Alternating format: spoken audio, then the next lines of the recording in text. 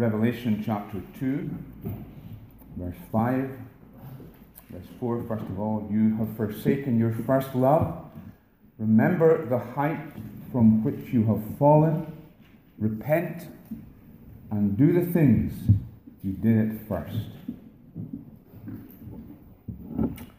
Even those of us who aren't teachers remember the panic that would grip a school when the HMI inspector was to visit.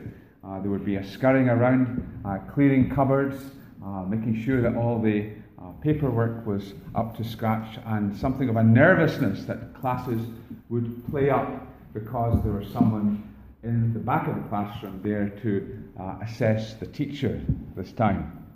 In the book of the Revelation, we have the Lord Jesus coming to inspect the well-being of the 7 churches in Asia, the first of which is the church at Ephesus. These are the words of him who holds the 7 stars in his right hand and walks among the 7 golden lampstands. Jesus is the Lord of his church, who now comes to Ephesus to see how things are. Because he holds the 7 stars in his hand and walks among the lampstands, he is uniquely aware of the circumstances of the church. He is no absentee landlord who comes now and again. He knows all the ordeals that the church has gone through. He knows the opposition they have overcome. And he knows also the sin that is there, the coldness that has crept in. By comparison to the other churches, the church at Ephesus has a good report. Jesus has more good to say about them than bad. But there's one very significant red ink comment. You have lost your first love. You have forsaken your first love. And alongside that observation, there are 3 commands. Because this is the situation at Ephesus, they must remember the height from which they've fallen, and they must repent of where they are at now, and they must recover. They must do again the things that they did at the first. And it's the first of these 3 commands that we're going to be looking at, not just today, but in 3 subsequent Lord's days. The need to remember. And especially to remember the days when we were walking closer with Jesus than we are now. Remember your first love. Ephesus, where the church was situated, was a desperately superstitious community. Religion was intertwined with magic and all kinds of superstitious rites. In fact, so deeply embedded was this superstitious religiosity that much of the commerce of Ephesus was based upon the provision of silver idols and trinkets and amulets for the worship, largely of Artemis or Diana, the great goddess, for which Ephesus was renowned. And the worship of Artemis took place in a huge temple dedicated to her, which was so enormous that it was known as one of the 7 wonders of the ancient world. The gospel came to Ephesus first through Aquila and Priscilla. Acts 18 to 22 tells us that when Paul was journeying from Corinth to Antioch, he left them there in Ephesus, and the church was founded through their witness.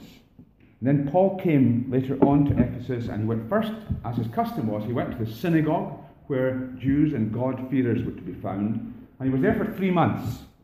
And then the usual thing happened, they kicked him out, and he went to the lecture hall of Tyrannus, and he spent 2 years lecturing, discipling, challenging the worldview that these people had, nurturing new converts, building them up in the faith. So this was an immensely privileged church. Few of the churches that Paul founded had such a prolonged period of discipling as the church at Ephesus. And this this becomes apparent in the comments that the Lord Jesus has to say years on in terms of how committed they are to the truth. Doctrinally, they've been well-founded and they've stood well on the truth. The gospel made such an impact in Ephesus that Demetrius, one of the silversmiths whose employment was centered upon making silver idols, complained that they were being done out of business because of the great movement of people from the worship of Diana or Artemis to the new way. And he stirred up a crowd saying that the city itself was liable to lose its prestige as a center of Artemis worship. And you remember from Acts that there was a great riot, and Paul has to be taken to the theatre, which is an enormous building, and only by the intervention of the town clerk is he able to escape a lynching. Paul goes on from there, and it's only later on when he's journeying from Greece back to Antioch that he calls in at Ephesus, and he has this very poignant farewell address to the Ephesian elders on the shoreline. And he warns them about false teachers who would slip in and who would be like wolves in sheep's clothing in the congregation. They'd look fine on the outside, but they'd have toxic teaching, and the church had to be on its guard against these intruders. Now, the time at which John has his vision, it's reckoned, there's a debate about the timing, but most likely it's 95 AD. And the church in Ephesus was founded around 52 AD, so there are around 40 years or so of a time gap. So you could say 2 generations pardon me, have passed since the gospel came to Ephesus. How is the church faring? John himself will have an interest in the progress of this church at Ephesus, although he does not yet know it. Tradition has it that after he was released from his exile on Patmos, he has his vision on this island of Patmos, and he would spend his last days in Ephesus. And there's a stern warning for the church in Ephesus. The warning is, if you do not repent, I will come to you and remove your lampstand from its place. I'll remove your lampstand from its place. Now, the lampstand, in the book of Zechariah, the lampstand is seen, and there's a picture of a continual flow of oil, the oil of the Holy Spirit, to a 7-stemmed candelabra. And so the lampstand is a picture of the light, the witness of the Spirit in the midst of a dark world. And Jesus uses the picture of a lampstand also in the Sermon on the Mount.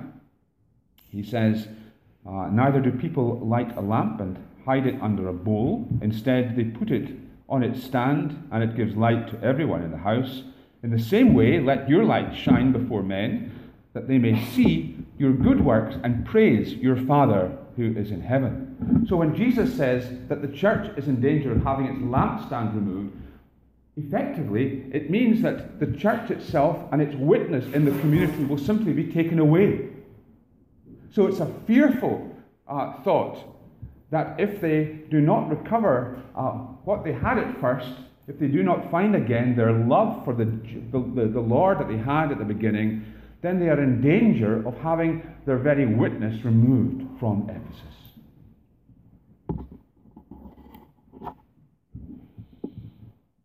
One of the sad facts of this warning to Ephesus is exactly what happened. This whole area where Ephesus was, modern-day Turkey, was once one of the great centers of the Christian faith. The early ecumenical councils of the church were held in Turkey. The Nicene Creed, expressing orthodox, pure theology, was hammered out in Turkey. Turkey today is synonymous with a secularized Islamic state. There are less believers in Turkey today than any of its surrounding neighbors like Syria and Iran. In the First World War period, 3 million Christians were killed. As we meditate on verse 5, I want us to think of the following. First of all, no church can think of itself immune to decline and extinction. Secondly, it's possible to be doctrinally strong, but to fall from your first love. And then thirdly, remembering our past can enable us to live in the present and move courageously into the future. So no church is immune from what is threatened to Ephesus. Possible to be good on your doctrine, to be orthodox, but to lack love for Jesus. And remembering the times of spiritual intimacy with God is a key way to stand firm now and move forward in the future. There's a saying that goes, no church, the church is no more than one generation away from extinction. Few noddings of heads, so you've heard that, and it's an interesting one because I've heard it as well. When I tried to research where it came from, nobody's really sure where that statement came from. In fact, somebody even linked it with something that Ronald Reagan had said about freedom. So there you are. And at one level, the statement is actually quite clearly wrong, because the church is not going to get extinct, because the church has got the promise of Jesus. So globally, at least, it's a false statement. The church is growing. It may be declining in certain parts of the world, but globally it's on the increase. And Jesus has promised that the gates of hell shall not prevail against it. But we would have to say that locally it is a somber truth. And decline can sweep in very, very quickly. See, the church is a living organism, and if you think of what a body is like, our bodies are made up of cells, and cells are either growing, multiplying, or they're dying back. And if the church isn't growing, if it's not multiplying, if the church isn't healthy in terms of fulfilling its great object of glorifying God, and also seeking to bring worshipping communities into being where they are not by evangelism, if it's not doing these twin responsibilities, if it's not carrying them out, then it's dying. And it's in danger of extinction.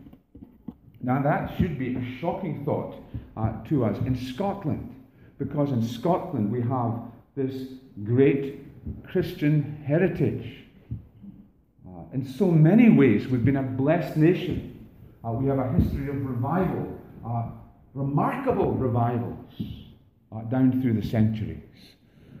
We had a powerful Reformation that came in at the grassroots. We were known once as the land of the book. But the decline of vital Christianity in Scotland is frightening. And it's been fast. There's a question that's put in censuses now about religious affiliation, and the number of people who in Scotland are putting down the fact that they have no religious affiliation has increased at an incredible rate. 2001, it was 27.6%. 2011, it was 37%. Latest figures, I guess it's for 2014, over 50%, 50.6%.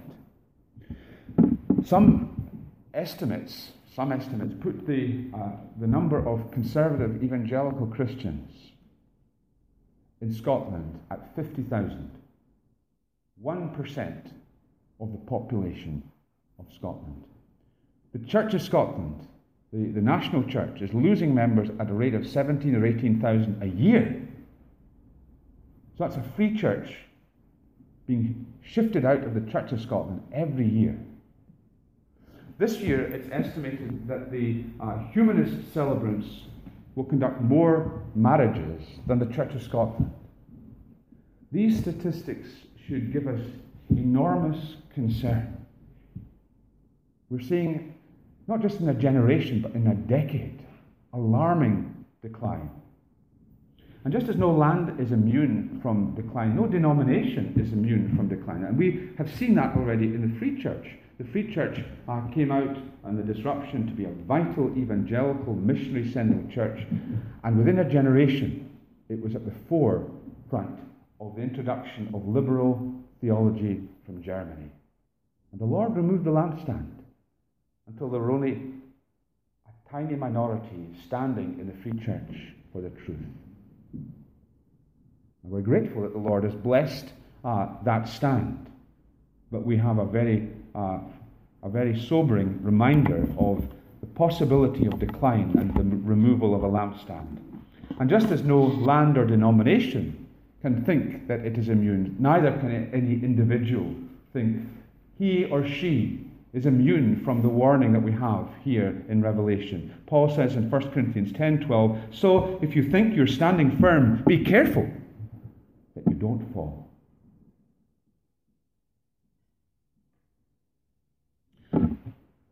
Secondly, it's possible for us to hold on to the truth, to be good in our doctrine, but to lack love. When Paul was saying his farewell to the Ephesian elders, he warned them against the corrosive effect of false doctrine. He said, I know that after I leave, savage wolves will come in amongst you and will not spare the flock. Even from your own number, men will arise and distort the truth in order to draw away disciples after them. So be on your guard. As we said, it seems that the Ephesian church had taken Paul's words to heart, and they had been very effective at keeping out these wolves. They had distanced themselves from ordinary Christians whose lifestyle didn't match a Christian profession. That was one thing. Also, they had been effective in keeping false teachers out of the church. And the Lord commends them for hating the things that he hates. They hated the Nicolaitans with their false teachings. So they're commended in that respect. They had a good commitment to doctrine. They had a lot going for them. They cared about doctrine. They persevered in the face of difficulties. And yet, the fact was that they were in danger of having the life and witness of the church taken away. The lampstand was in danger of being removed. Why was that? Because they had forsaken their first love. They were doctrinally pure, but they lacked love. Straight away, there are lots of people who love to make a big distinction between doctrine and love, and would make out that, the problem is always that if you're too much into doctrine, that's why we're not loving. So what we need is more love and less teaching, to put it crudely. That's a very false distinction. We're never to choose between pure doctrine and practical and passionate love. Just as God is both light and love, it can be said of God, God is love. It can also be said of God, God is light. These are two truths. So we don't choose one from the other, as though we could be a church that has love but we don't have truth. Or we could be a church that has truth but we don't have love. We need both together. And the problem was that the Ephesians had forsaken their first love. Now when Jesus says they've forsaken their first love, does he mean they've stopped loving him, or they've stopped loving one another? Probably both. Probably both. It's easy to envisage a church that had become so engrossed in fighting wrong doctrine that it had lost sight of the fact that good teaching is there to glorify Jesus. And so they had been involved in all the knockabout work of defending the truth, but they had lost sight of the Lord of the truth. You see, when we defend the truth of the Word, why are we doing it? Because we love Jesus. Because it's His honor that's at stake. Yes? He is the reason why we care about the Bible. because it's His Word. But in practical terms, it's very easy sometimes to lose sight of that and to simply be so involved in making a stand that we forget that it's about the Lord Jesus. And so the result is a church that settles down into an atmosphere which is orthodox, but it's cold. And there's plenty of activity, but it's not really done for Jesus. It's done because we are an evangelical church, and this is what evangelical churches do. And just as a church like that can lose sight of its love for Jesus, so love for one another is lost as well. And we become a company of the frozen. The frozen chosen. There's no sharing of each other's lives. No sharing of our joys and of our burdens. And we remember what Paul said in 1 Corinthians 13, that famous passage on love. That if we don't have love, no matter how much insight we have, no matter how much we do practically in terms of even giving away all our goods to the poor, if we're not a community, if we're not people who are motivated by love for the Lord and for others, then it's of no good. It makes no difference.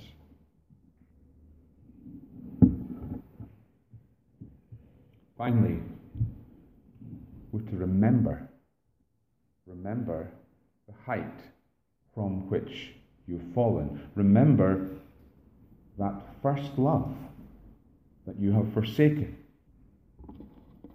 That might surprise us that remembering is seen to be so important, that it's the first step in being renewed, in being revitalized. But that is what the Lord of the church says is the first thing that they must do. They must remember. They must bring to mind. They must recall.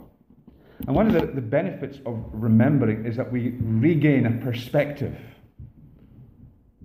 See, when Christians drift from Christ, it's usually a slow, imperceptible movement. Yeah? People don't just overnight give up Sunday worship for Sunday television.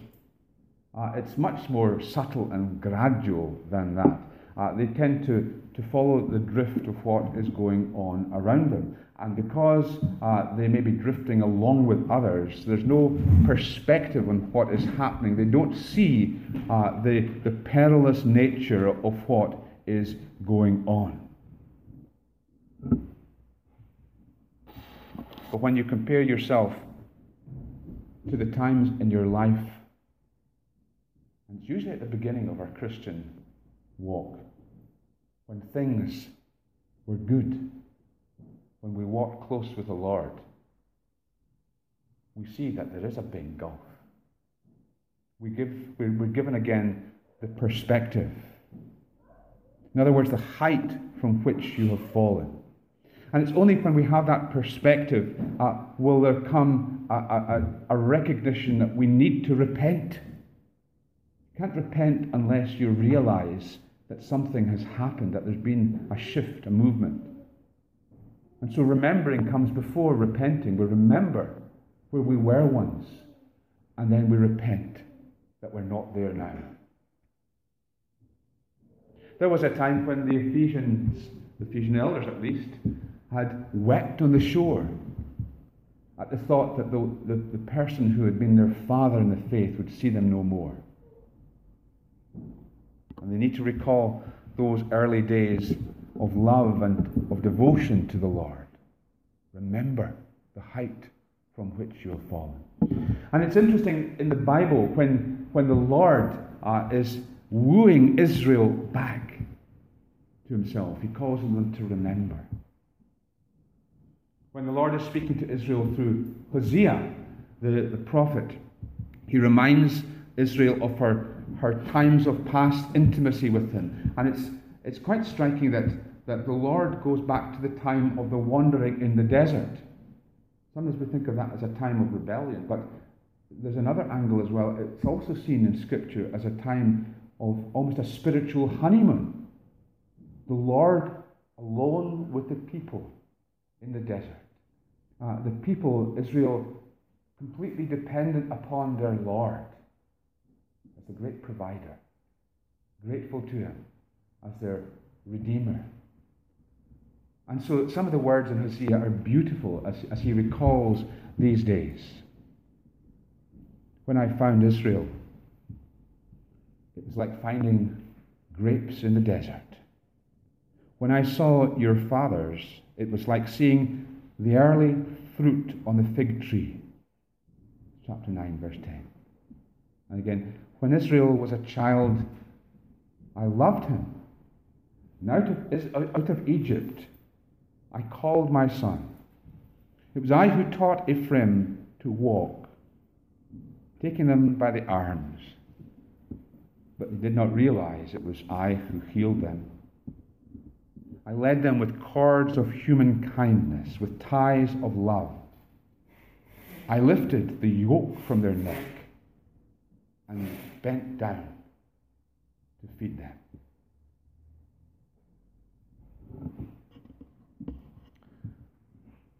Think back on the days, the early days of your own Christian walk,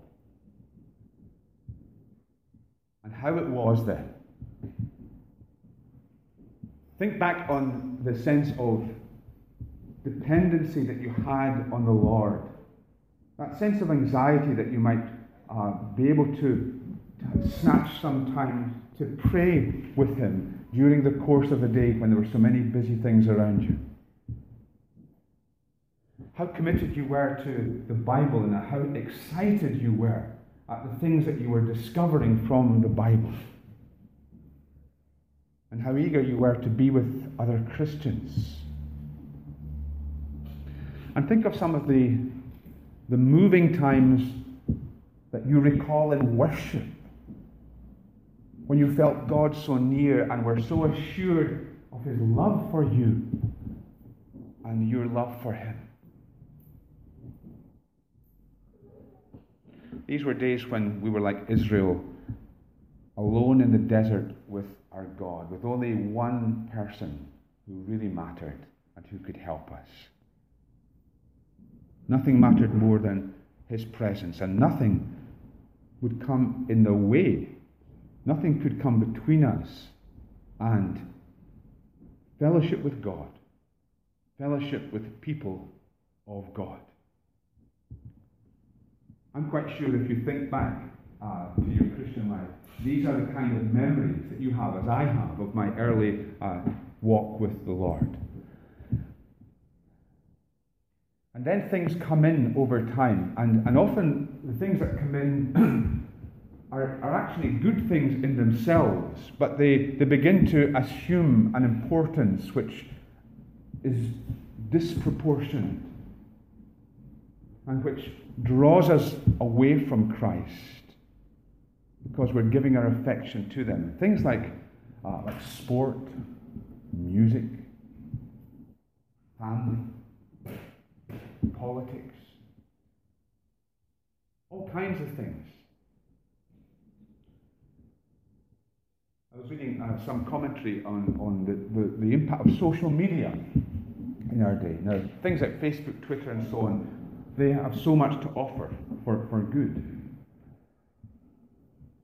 And yet, more and more, church leaders are recognizing the impact, the negative impact on Christian lives as Christians become dependent,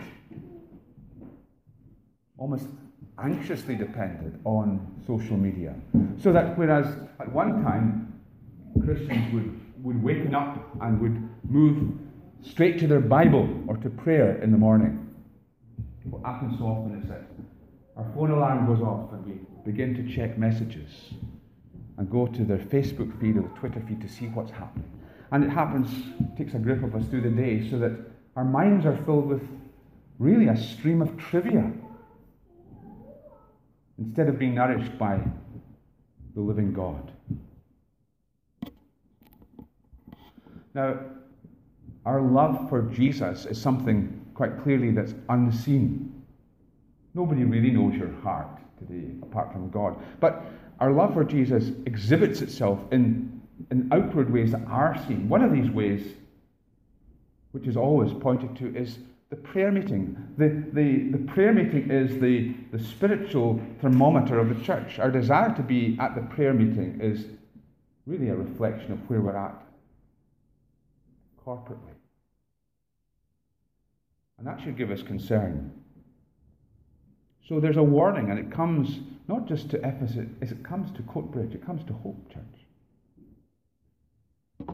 Remember where you were. Remember where you were at the beginning and where you are now. Remember the height from which you have fallen. I want you to do that. I want you to think with me on the early days and bring them to mind. Try to remember this morning something of the thrill when the Lord brought you to himself, when you knew that you were a child of God, something of the passion, the commitment, the concern. Because remembering the past is the first step to moving to the future. Not with nostalgia, not with a kind of sentimental glow about the past, but a realistic reminder that there was a day when we were closer to Jesus than we are today. So I want us to bow in prayer, just for a few moments together, to bow before the Lord, and to allow the Holy Spirit to shine his light upon our hearts, and to drive home something of the Word to us as individuals as well as a congregation this morning. Let's bow in prayer.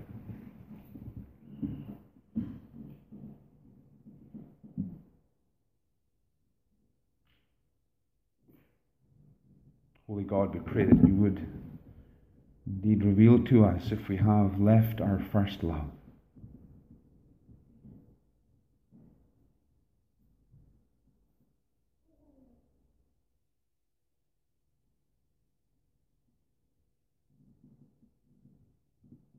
Show us, Lord, the embers of our love for you. And Lord, it is these embers that we want more than anything else to be fanned into flame.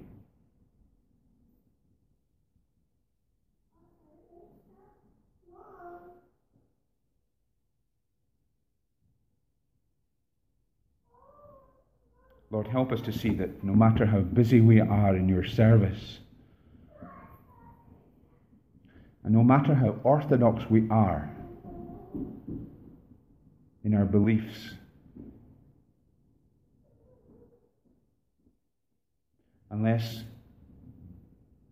we really love you, we are in dangerous ground.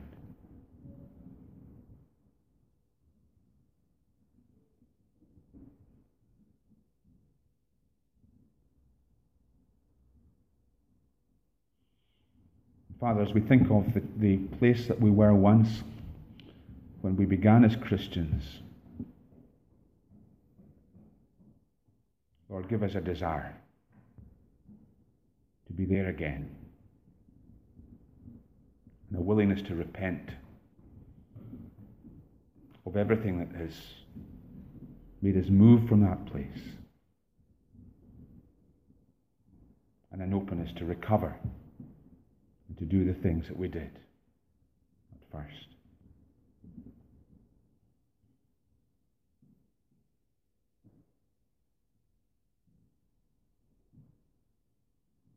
Amen.